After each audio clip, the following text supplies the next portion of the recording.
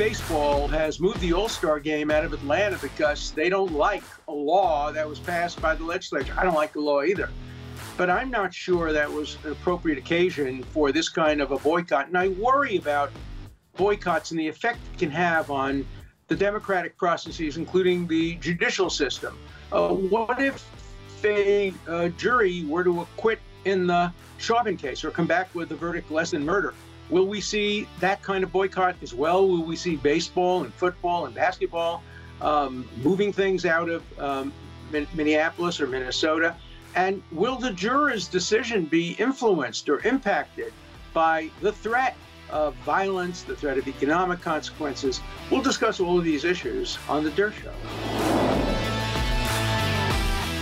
Hi, welcome to The Durst Show. The location may look unfamiliar to you because I've had to come to New York for a few days. So for the next few days, we'll be doing the show from my apartment in New York instead of from the home studio. But the Durst Show will be the same. The content will be the same. The background will look a little different. So today is the second week of the Chauvin trial. Last week was Emotion Week. This week is Science Week. A little boring, a little tedious. Lots of having to establish credentials and background. But we saw some very interesting testimony this morning from the emergency room doctor who pronounced George Floyd dead after trying unsuccessfully to resuscitate him. And he testified quite persuasively that there were no indicia of a drug overdose or a heart attack. Of course, on cross-examination and through other experts, they will be able to establish that the reason there was no indication of a drug overdose is nobody told them about it. And when you're trying to revive somebody and trying to get his heart beating again, you go with the information you have. Nobody told him that he had been taking drugs. He didn't know the history, and nobody told him that he may have suffered a heart attack. Look, in the end, I think it's very clear what a reasonable jury will conclude after hearing all the scientific evidence. You'll hear a lot of scientific evidence. But in the end, the science will probably come down to something like this. But for the knee on the neck, George Floyd would still be alive today, notwithstanding the fact that he had a heart condition and high blood pressure and took a lot of drugs. Notwithstanding the knee on the neck, he'd be alive. So the knee on the neck was a but-for cause of his death. But they will also conclude that if it was just the knee on the neck and he had been a perfectly healthy person without any drug problems, he might very well still be alive today. Certainly, the prosecution will not be able to prove beyond a reasonable doubt that he would have been killed by the knee on the neck alone without the pre-existing conditions and the drug overuse. So it will then be up to the jury to decide whether or not that constitutes cause under the statute. The statute requires that for homicide, the defendant must have caused the death of the victim. And so we get to the judge's instruction. And it'll all depend on how the judge instructs the jury on this issue of causation. If the judge says, was it a contributing cause, the prosecution will win. If the judge says, was it the sole cause, the defense will win. But the judge won't instruct sole cause. He will probably use words like substantial cause, significant cause. And then the jury will have to decide what those words mean in the context of the scientific evidence. The other issue the jury will have to decide if they conclude, only if they conclude that he did cause the death. Once they conclude he caused the death, then he's guilty of homicide, likely. But the question then is it manslaughter? Is it second-degree murder? Is it third-degree murder? Manslaughter would be the easiest to prove because it requires reckless, conscious knowledge that death is a possibility, but it doesn't require intent to kill. And I do not believe that the prosecution will be able to argue that Officer Chauvin intended to kill George Floyd. I don't even think they'll argue that. That's certainly not what appears to be their theory. They're going to argue either that what he did was grossly negligent, reckless, etc., which would only get them to manslaughter, and obviously the public would not be satisfied with a verdict of manslaughter. They may get it, but they wouldn't be satisfied with it. But in order to get to murder, you have to either prove that even though he didn't intend to kill, that the death resulted from a felony. And there, it's going to be very difficult for the prosecution because, as I've said before, you need to show it was an independent felony, that it was a pre-existing felony. You go to rob a bank, you shoot, somebody dies, felony murder. You rape a woman, you strangle her, she dies, felony murder. You shoot into a crowded bus or area, somebody dies, felony murder. It doesn't matter whether you intend to kill or not. I don't think they're going to be able to make that case here for several reasons. First, the two are so closely connected. The underlying felony, which would be what? Assault, just led to the death. And usually felony murder rule doesn't apply to that situation. And there's another issue as well. And that is even the expert, the so-called expert, the police expert who was challenged, but he was allowed to testify, implied, the way I heard his testimony, he implied that what Officer Chauvin did initially was probably lawful. That is, the knee on the neck to subdue him was probably lawful. But there came a time, 5 minutes, 6 minutes, 4 minutes, 7 minutes, we don't know. It's a matter of degree. There came a time when he shouldn't have done it, when he should have lifted the knee off the neck. And I think everybody is going to agree with that. There's nobody who's going to be able to argue that after he was obviously unconscious and not resisting, there's any justification for the knee on the neck. But that makes it into a matter of degree. And the felony murder rule can't apply in a situation like that, because when did the felony begin to occur? If the police expert is right, the felony didn't exist at the beginning when he put the knee on the neck. It only developed over time when he should have known that he had to lift the knee off the neck. So I don't think they're going to make it on felony murder. And then you got third-degree murder, which is a very big stretch, although they have a case to support them. And that is, the statute says that it applies when a person endangers the lives of others. And if you read the statute, it's so clear that it means others than the victim. It means, you know, the case that we had, Breonna Taylor, where they shot not only into a darkened room and killed Ms. Taylor, but they also shot in a way that endangered the lives of other people in another room, in another part of the same house. That's what that statute is intending to cover.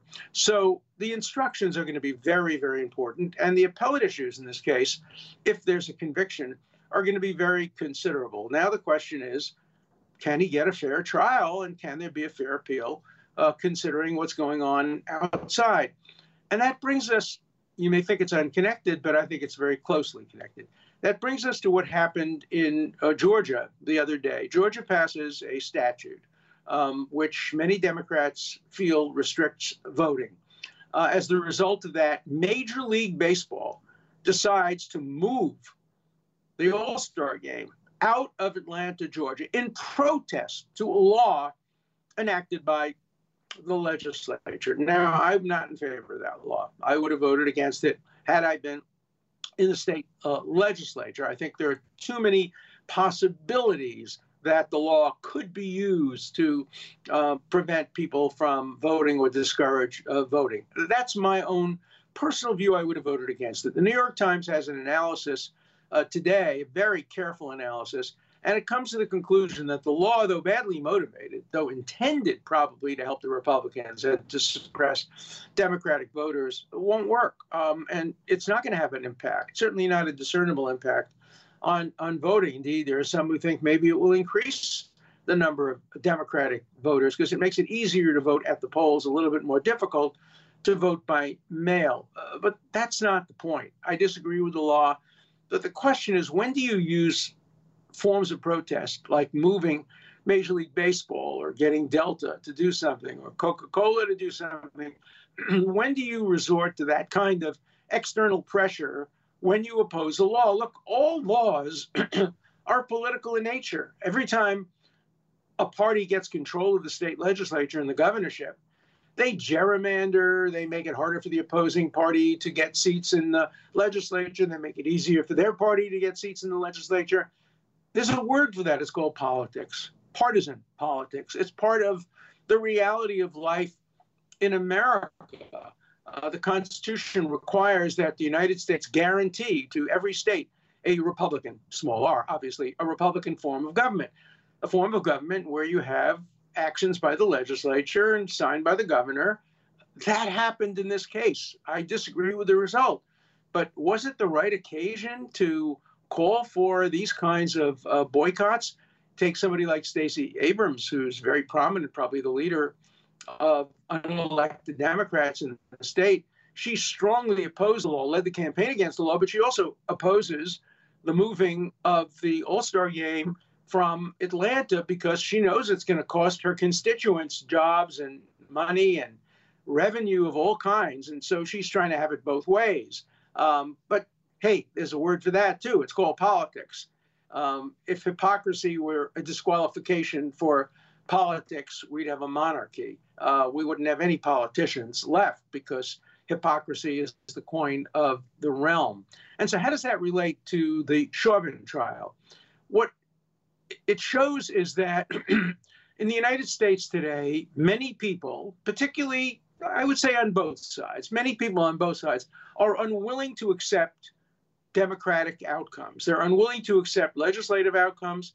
They're unwilling to accept judicial outcomes. I believe that if there were to be an acquittal in the case of Chauvin, there would be demonstrations, riots, probably destruction of property, as we saw in the Rodney King case.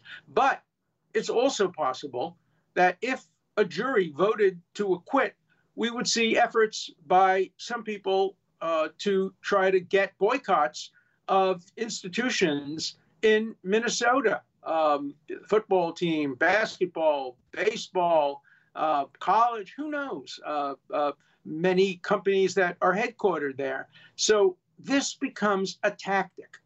And the worrisome thing is, if it's a tactic, it's okay for it to have an impact on the legislature. Legislatures are supposed to take into account how the people feel, boycotts. It's part of the political game. But juries are not supposed to consider that. Juries are not supposed to wonder whether or not if they vote to acquit, or if they vote for a manslaughter conviction rather than a murder conviction, or if there's a hung jury, that it will have an impact on their lives, on their businesses, on their tax base, on whether or not games are brought to their state. That's not relevant. Jurors are not supposed to think about that. It's hard to imagine these jurors, 12 jurors and 2 alternates, not thinking about the implications of their verdict. They have been told, by the way, nobody knows your name, jurors. Why? In usual cases, jurors' names are known. Why? Because we're afraid that if your names are known, there will be efforts to put pressure on you. And if you vote to acquit, you and your family may be in danger. So they've already gotten that message. They know that it's an anonymous jury. They know they have been told not to listen to what's going on in the outside world. And when you're told not to listen to what's going on in the outside world, you really want to know what's going on in the outside world. And they are smart enough to know that if they acquit, there will be consequences. There were television interviews over the weekend with representatives and legislators and political leaders and organizers, all of whom were saying the eyes of the world are on these 12 jurors. Well, the 12 jurors shouldn't have eyes on them. The only thing they should be concerned with is the evidence, the law, the instructions, and doing justice. And it shouldn't matter to them what the consequences are of doing justice. Look, all of these concerns may be mooted if they come back with a conviction of murder. Then the pressure will be on the judge to give a maximum sentence. But if they are doubtful about the murder charges, second and third degree murder charges, and would consider manslaughter or acquittal, or maybe they can't agree. Maybe some of them will say murder, some of them will say manslaughter, and some of them will say acquittal. If they get a hung jury, what will the consequences be? We saw what happened in Rodney King, and that was 30 years ago. That was in the last century and in the last millennium and in a different world. We're in a totally different world today.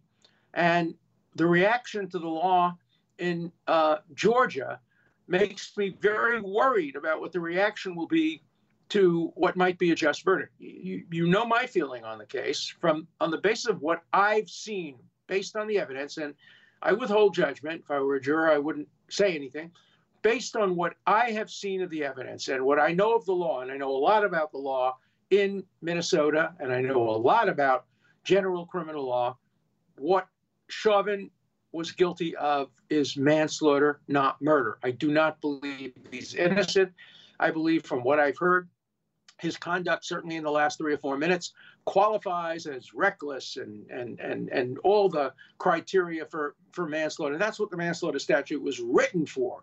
And if the government can prove beyond reasonable doubt causation, that would be the appropriate verdict. I do not believe, based on the opening statements, based on the evidence I've heard, that this is a murder case. I do not believe that a conviction for murder would be just under these circumstances. And if this were an ordinary case, not the kind of high publicized emotional case that created all these understandable protests around the world, if this were an ordinary case, I don't even think they would have charged him with murder. This is a case where a reasonable prosecutor would have charged manslaughter and manslaughter alone, and probably would have gotten a conviction on manslaughter. But this is not the usual case. So he had to charge with murder 2 and murder 3. Will that result in a compromise verdict? Will it result in guilty verdicts on all of the charges? It's too early to tell. And I won't be able to give you my prediction. I'll give you a prediction. I won't be able to give you my prediction until I hear the instructions from the judge. Once I hear the instructions from the judge, I will be in a position to give you a pretty thoughtful prediction as to how I think the jury will render its verdict. Will I be right or wrong? I don't know. Reading tea leaves, reading juries is very difficult. But look, I do that for a living.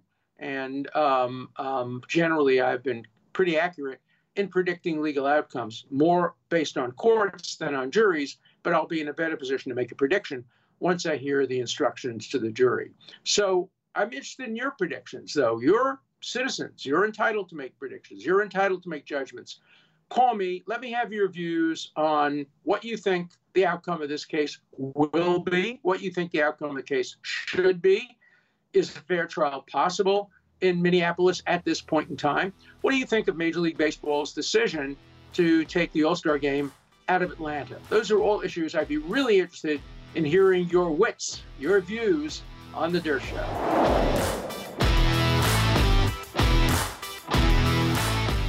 Now, my favorite part of the show, the wits, the calls to The Dersh Show.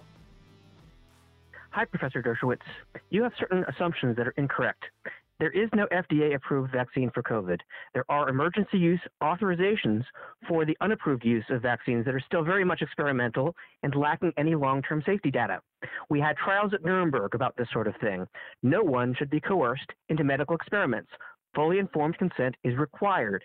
With respect, I hope you'll be more understanding of the concerns people have. Your body, your choice.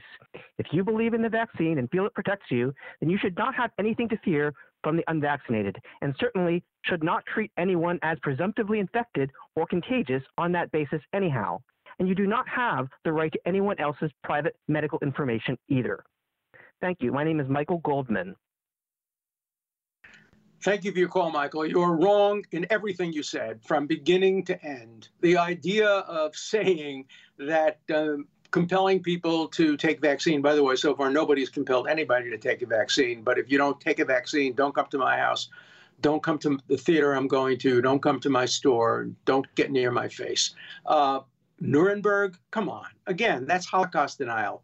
That's basically saying that what happened during the Holocaust is no worse than making people get a vaccine. What happened during the Holocaust were 6 million Jews murdered just because they were Jews, not because they didn't take a vaccine. Hundreds of thousands of Romani murdered. Millions of other people murdered in the course of a genocidal campaign. Do not use the Nuremberg laws. It makes you look like not only a bigot, but a fool. And so stay away from the Nuremberg laws. You're just dead wrong about the vaccine. This is not an experiment.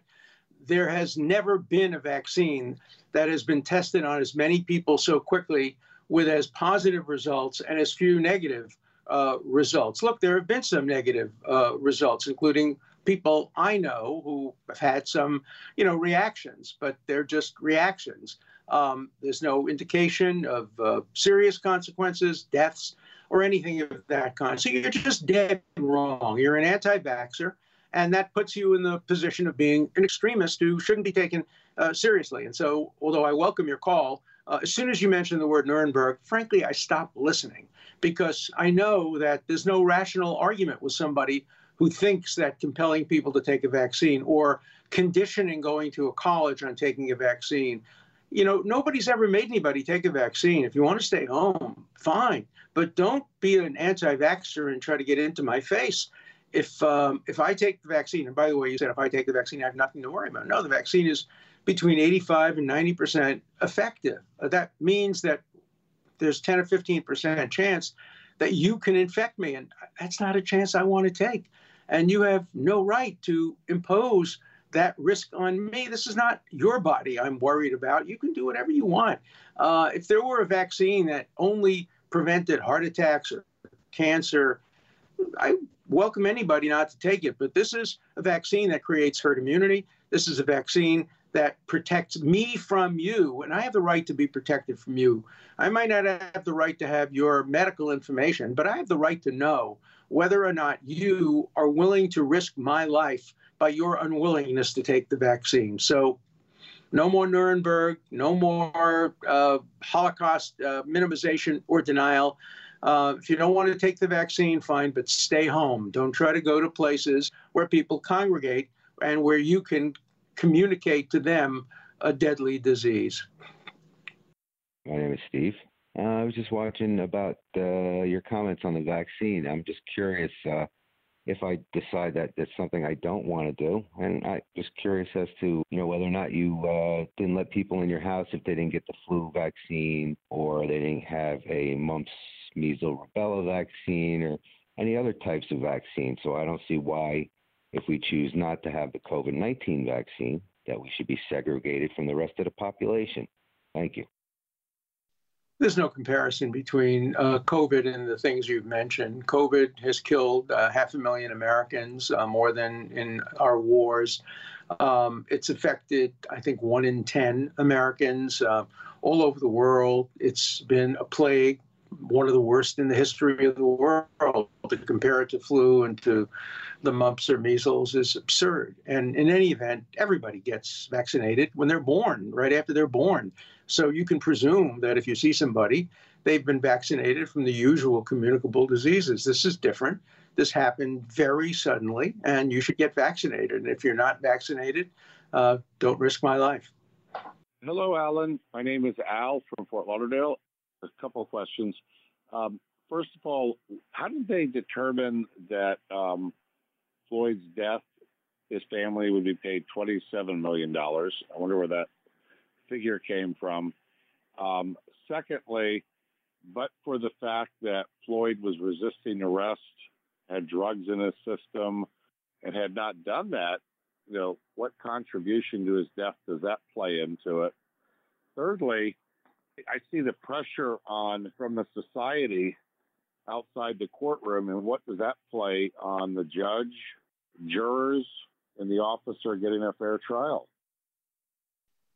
I agree with you about the impact on the jurors. Let's just hope that the judge selected the jurors properly and that they have been properly insulated and aren't being influenced by the pressures from outside. Obviously, there are efforts to try to influence them. There's no doubt in my mind that those pressures were calculated to try to have an impact on the jury. You make a good point, a good, interesting legal point about the settlement, because there clearly is some contributory negligence, and that's a well-recognized concept in the law. Whether he actually resisted arrest or what he yelled was he didn't want to get into the car because he was claustrophobic, that doesn't sound to me like he was quite resisting arrest, but he was resisting what the officers wanted to do to him.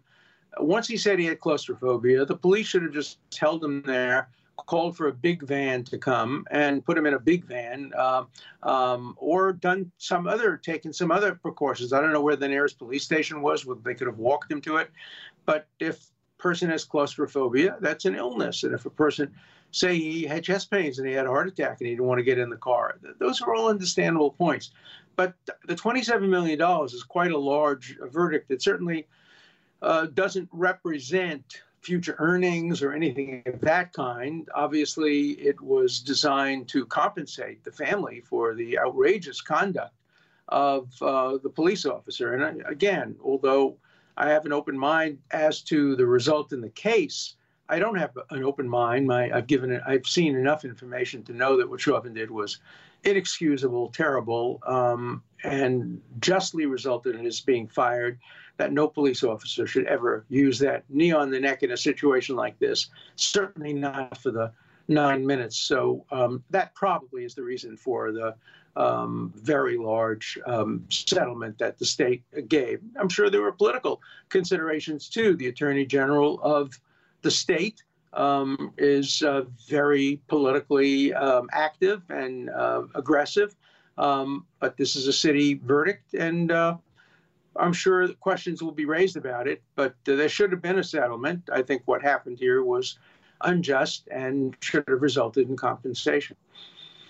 Yeah, hey, Alan, Mel Hammelberger, Muncie, New York. I like the show about the Goldwater rule, and I still remember that, they basically the word 1964 was that Goldwater was nuts. That he was crazy, he was insane. And, I grew up in a Democratic household, but the saying we had in school was the Republicans had a slogan, in your heart, you know he's right. And our slogan in school was, in your guts, you know he's nuts. So I figured, let me comment on that. Take care. Great show. Well, thank you so much. I mean, you make a very important point. You're entitled as a voter to say, in your guts, you think he's nuts. I mean, I didn't think that. I voted against Barry Goldwater, and I didn't think he was nuts. I thought he was wrong. I was worried about him. He had said extremism in the cause of virtue is no vice. I don't like extremism. I wouldn't have voted for him. He turned out to be a very sober and sane and moderate conservative Republican when he went back to the United States Senate. I'm glad he lost the election. I think Lyndon Johnson was a great president in terms of civil rights. He may have had issues involving his own personal life and in his own personal, the way he conducted himself. But in terms of civil rights, he was a great president. And Barry Goldwater, I don't think would have been a great president. But the idea of over 1,000 psychiatrists diagnosing him without knowing anything about him is what led to the Goldwater rule. And then you get this woman, this psychiatrist, I don't know how to categorize her, because she'll sue me if I say what I actually think about her. She is willing to diagnose me as having a psychosis that I caught from Donald Trump because we both used the word perfect. I used it 6 months before he used it, so he must have caught it from me. That notion, and it was generated by a law professor named Painter from, I think, Minnesota Law School, but again, a guy who doesn't follow the facts. He basically said to her that I had echoed Goldwater. Well, my understanding of an echo is it has to come afterward. I didn't echo Goldwater. I'm sorry, I didn't echo Trump. I said something in defense of an accusation against me, and I used the word perfect. And then 6 months later, he used the word perfect in a completely different context. There's no reason to think he ever heard of me using the word perfect, and I had not heard of him using it at the time I used it. So even if you're allowed to diagnose somebody at a distance, this doctor had her facts all wrong. And that's the danger, that when you diagnose somebody without knowing anything about them, you're going to get the facts wrong. They got the facts wrong about Goldwater. They got the facts wrong about Trump. And Dr. Brandy Lee violated the core ethical rules of her profession when she diagnosed me without ever meeting me, without knowing anything about me, and said that I had a shared psychosis with Donald Trump. So I didn't ask Yale to fire her. I just alerted Yale to the fact that she had done this. They had an internal investigation. They made the decision not to renew her contract. She was a volunteer instructor. and she's now suing, and I probably will be called as a witness. Hey, my life has become a life in the courtroom these days, in the courtroom and on television on The Der Show. So I'm happier and have more fun doing The Der Show than I would in the courtroom, but thanks for your call. This is Amber from Los Angeles. I just wanted to say thank you very much for allowing callers, even callers you disagree with. I listened to Thursday's podcast, and there were 3 callers in a row that you vehemently disagreed with. And I really appreciated hearing their side and your side, and I really learned, and I definitely changed my view and opinion because of that. I think that's what's missing in America right now. We just don't allow for different ideas and conversations to learn and grow, and so I really thank you for that very much. Well, thank you. That's exactly what the Der Show is trying to do, to present both sides of every issue. And you're right, you can't do it in America. Look, I had a debate with Robert Kennedy. It was all over the country. It was on vaccines. It was a very thoughtful debate. Bobby Kennedy, who I've known for years, is not an anti-vaxxer. He's a skeptical person, very skeptical about vaccinations. And I'm much more pro-vaccination. And we had a very thoughtful debate. YouTube took it down, said, we don't want you to hear this debate. We don't want you to hear both sides of this issue. Well, you can hear both sides of every issue on the Der Show, because I put on points of view that I fundamentally disagree with. And that's the way we educate people. You hear all sides of every issue. So I appreciate all your calls, and please keep them coming, and don't be deterred by the fear that I will disagree with you. You know, if you talk about the Holocaust, and if you start making analogies between the vaccination and the Holocaust, know that I'm going to be very harsh in my response, because that really gets me right in the gut. I lost so many members of my family to the Holocaust. To make analogies between the Holocaust and vaccination is, to me, bigoted, bizarre, and so insensitive. But on every other issue, many issues, I think reasonable people can disagree, and I keep an open mind. I've actually changed my mind as a result of some calls that I've gotten on this show. And to me, when I change my mind about something, when I learn from a caller, that to me makes everything worth it. So please keep calling to the Der Show, keep subscribing, tell your friends about it. If you've enjoyed the show, ask your friends to please participate. And most important, keep the calls and the comments coming on the Der Show. And please, if you like the Der Show, please sign up and subscribe on Spotify, on iTunes. Subscriptions really help put this show on the air. So that's the tuition for this seminar. Subscribe on iTunes and Spotify, and you will have paid your tuition. Thanks. An important part of the Der Show is your voice, your questions, your comments. Please call 24/7. The number is 216-710-0050. Keep your comments short and to the point. Again, the number for you to call 24/7 is 216-710-0050.